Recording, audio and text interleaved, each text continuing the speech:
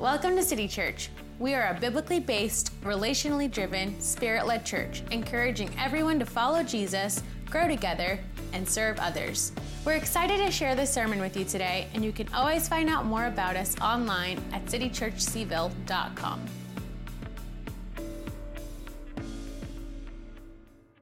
Guess what? We're still in the Sermon on the Mount.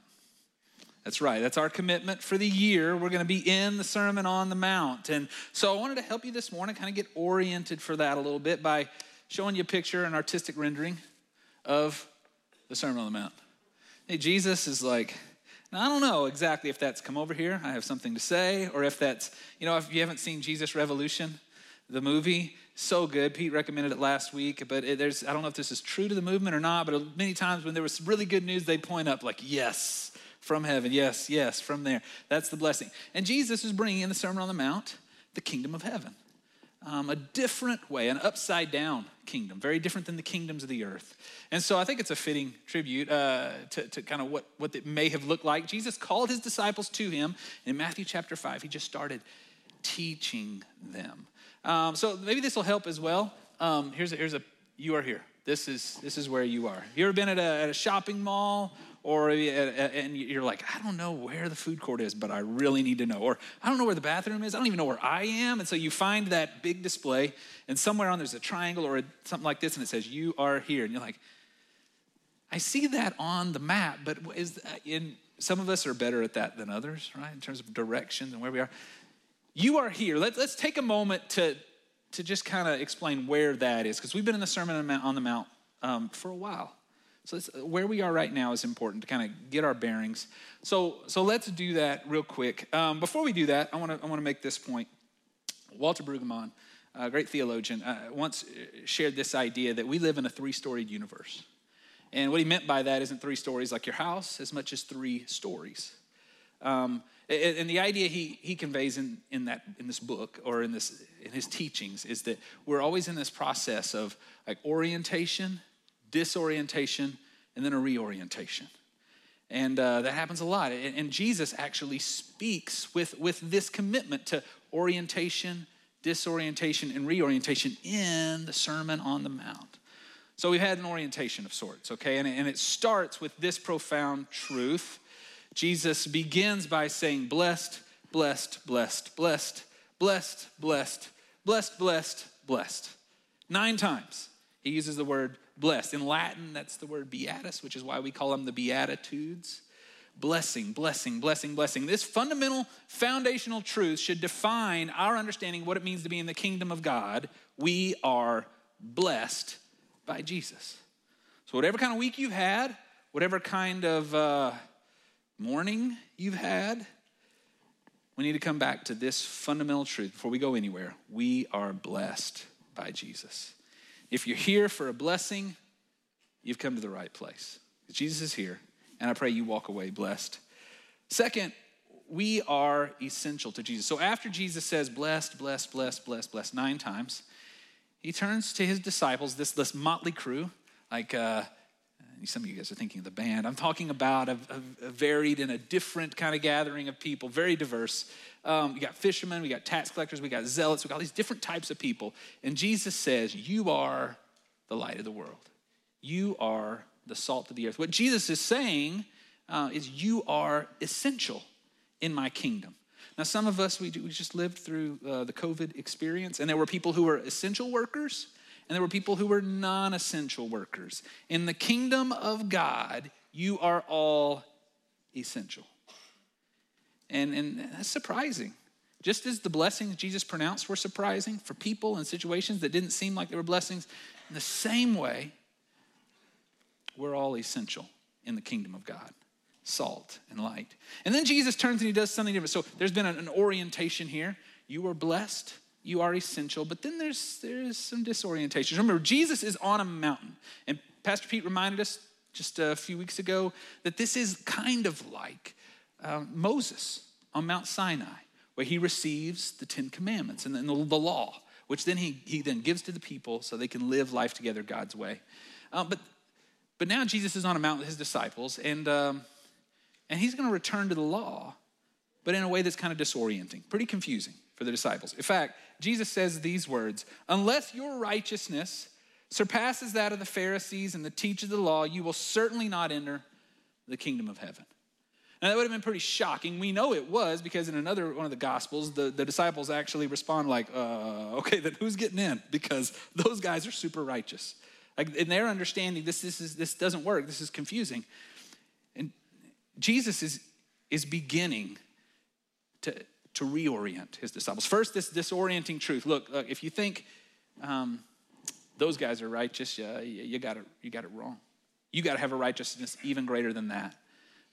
Jesus then begins to say, he adopts a rhythm for the next. How many of you guys are familiar? Martin Luther King's like, I have a dream speech. Like he gets to the end and he's totally off the script now and he's just, I have a dream and I have a dream. And it's this part where it's repetitive, but it's inviting people to join him in this new understanding. And Jesus does something similar. He says, you have heard that it was said, ... but I tell you something new. And every time he says you've heard that it was said, he reaches for the Old Testament law, which is the word of God for the people of God to live like God. But Jesus has seen that word weaponized in a way that's not his intent. And so Jesus says, look, you heard this, but I tell you, let's go deeper. I'm going to get to that in just a second.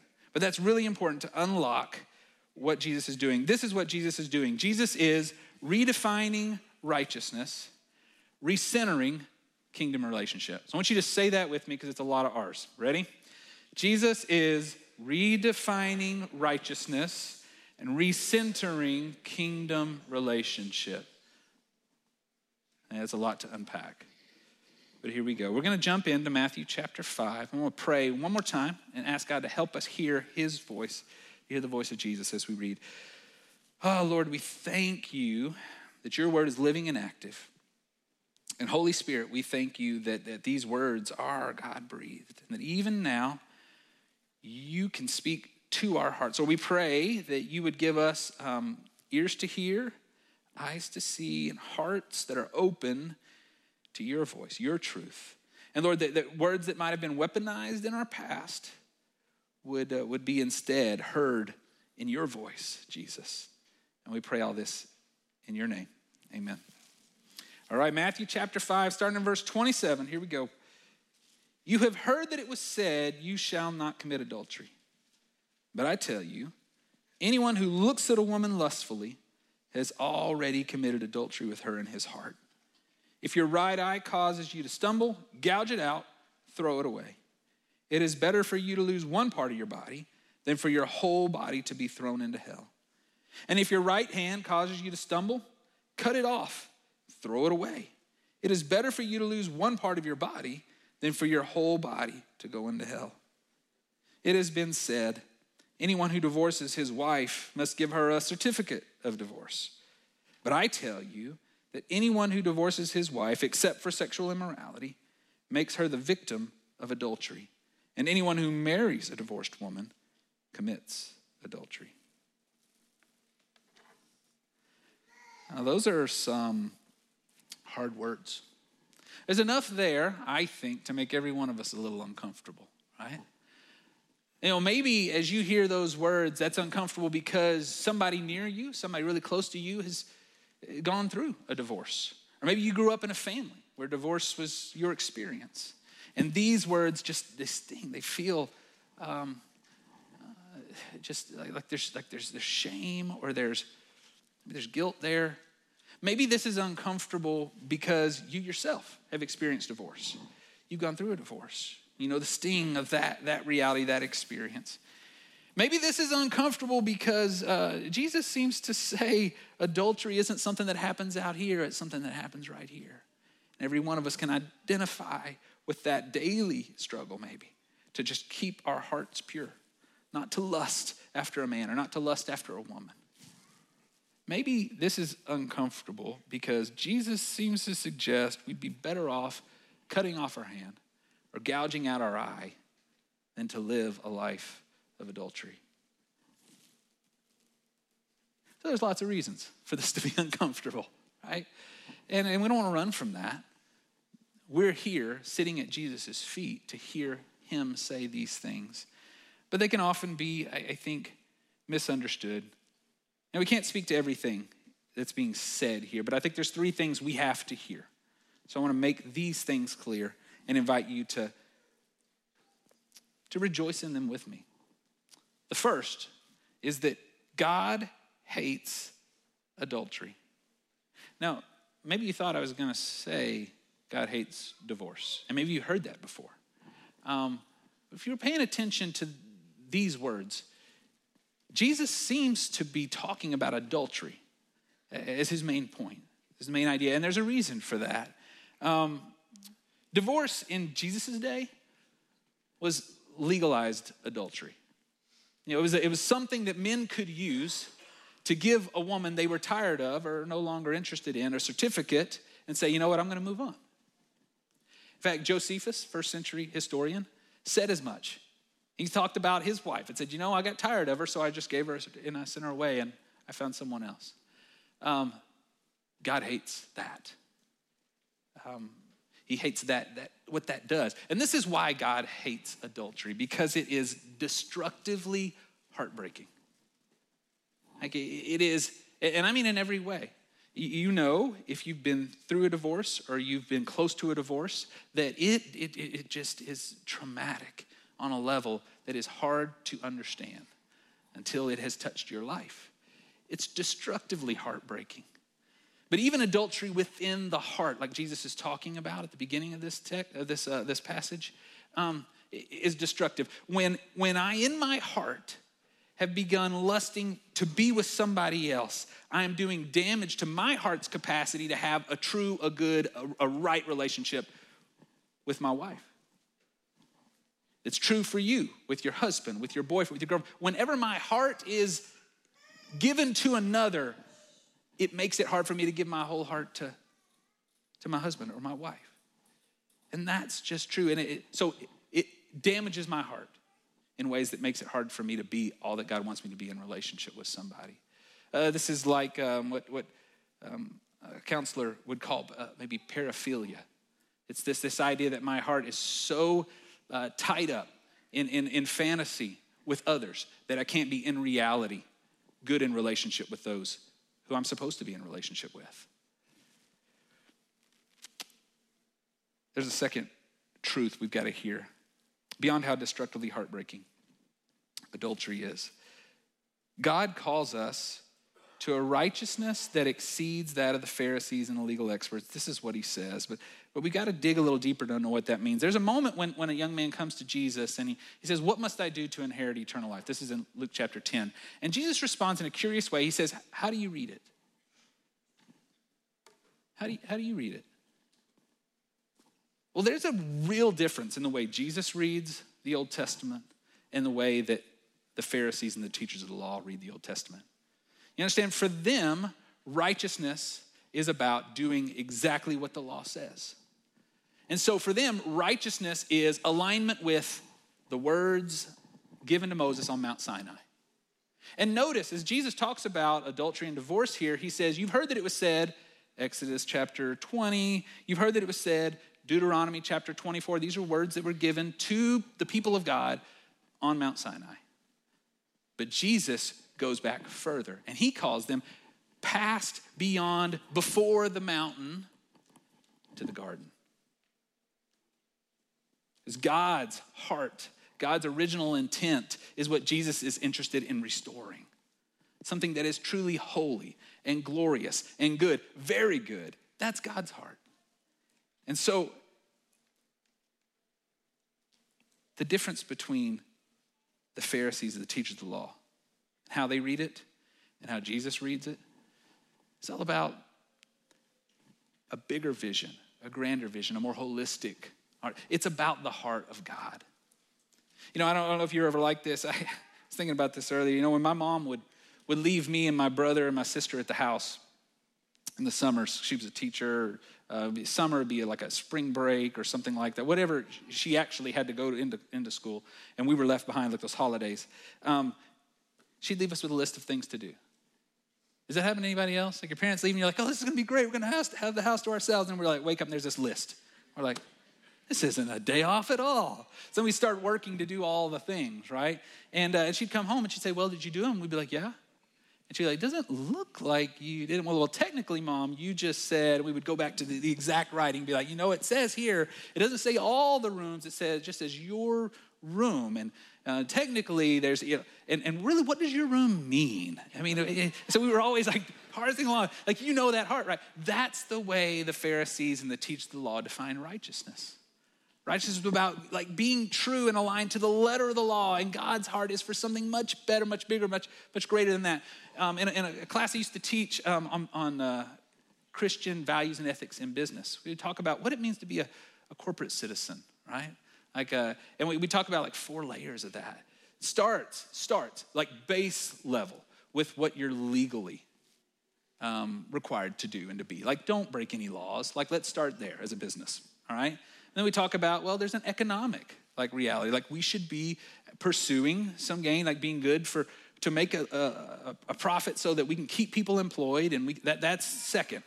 Third is ethical. Like, let's do the ethical thing. It might be more than what's legally required or what's economically beneficial. What's ethical? And then finally, the top layer of that is to be philanthropic, even to be sacrificial, to give some of what we have to see others thrive. Well, like, as people, shouldn't we be aligned in a similar way? Not just what's legally required, but to look beyond that. And that's Jesus. Jesus is different than the Pharisees and the teachers of the law, because they're all about, well, okay, well, the law says this, and the law gives us permission to do this. Well, just because the law gives me permission to do it doesn't mean it's good.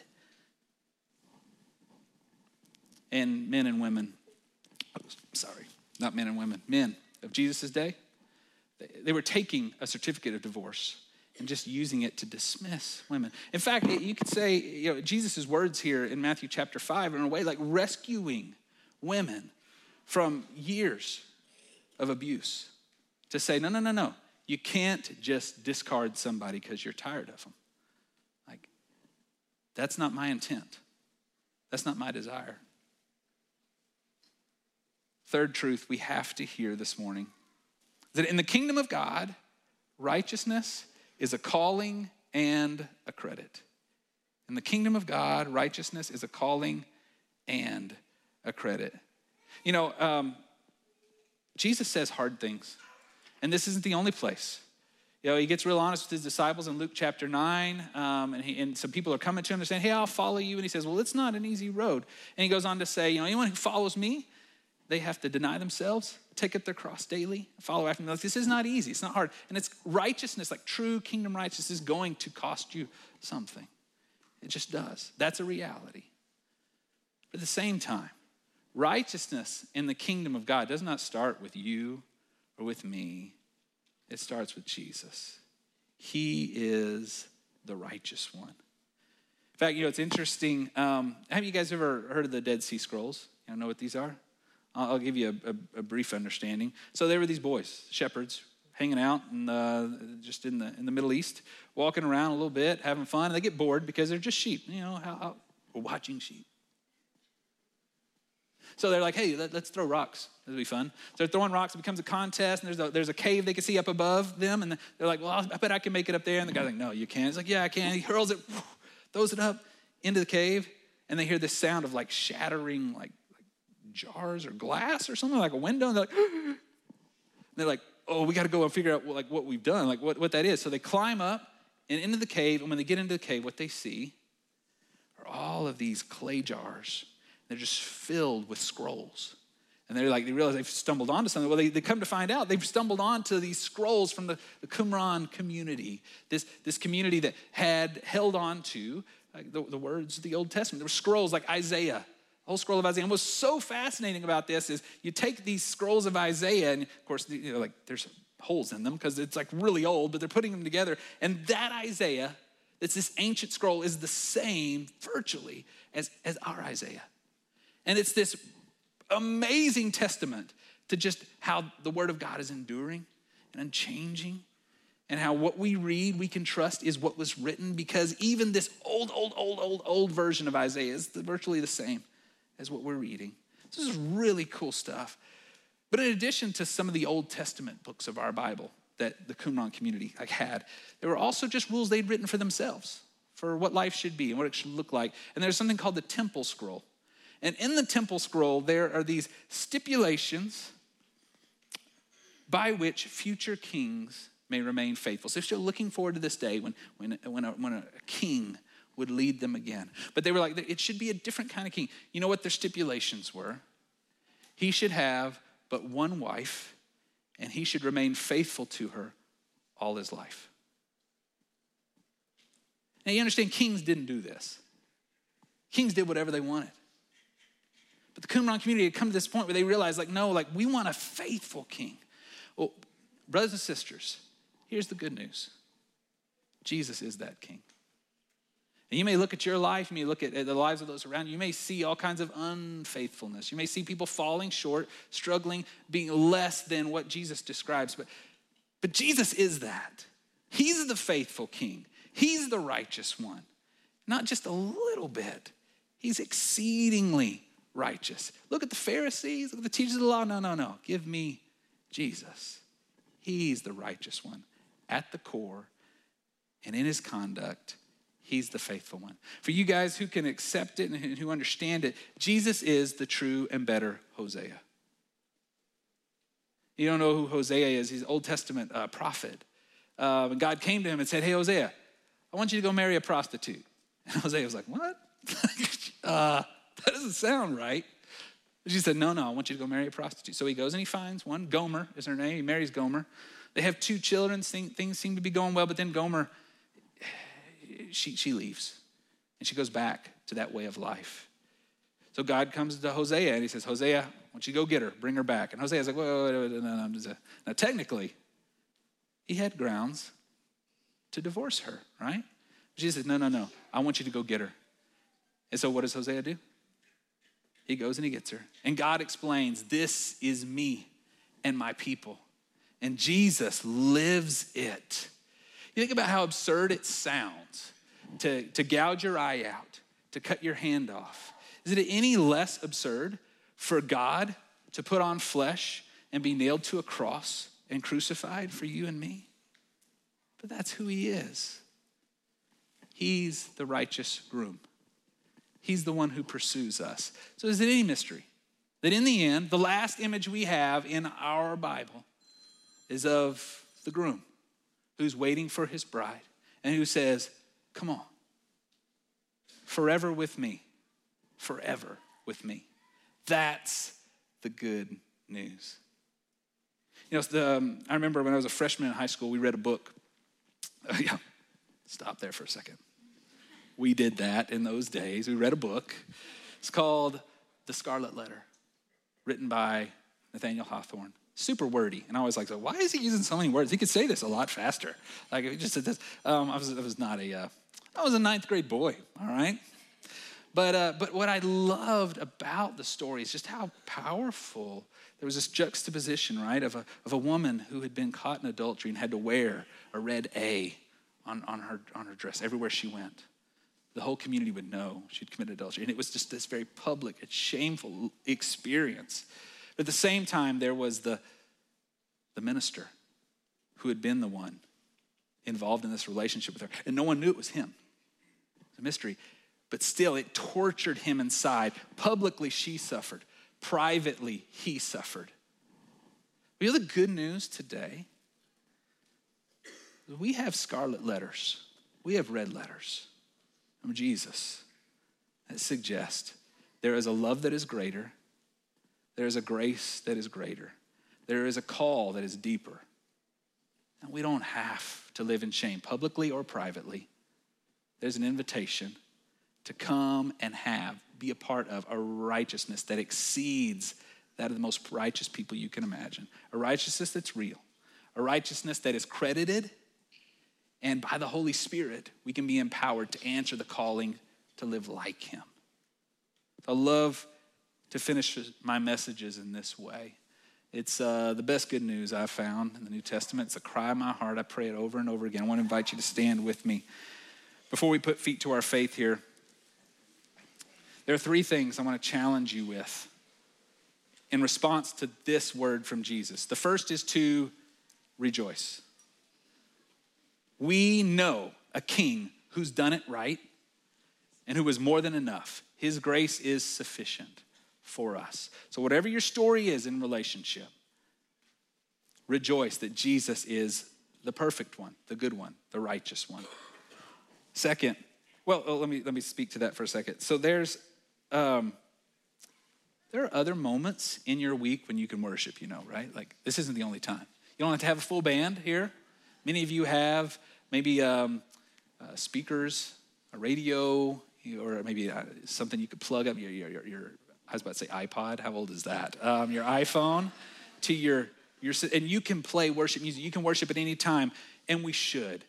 This kind of good news should draw from us worship that is honest, authentic, joyful, because God is good, even when we fall short.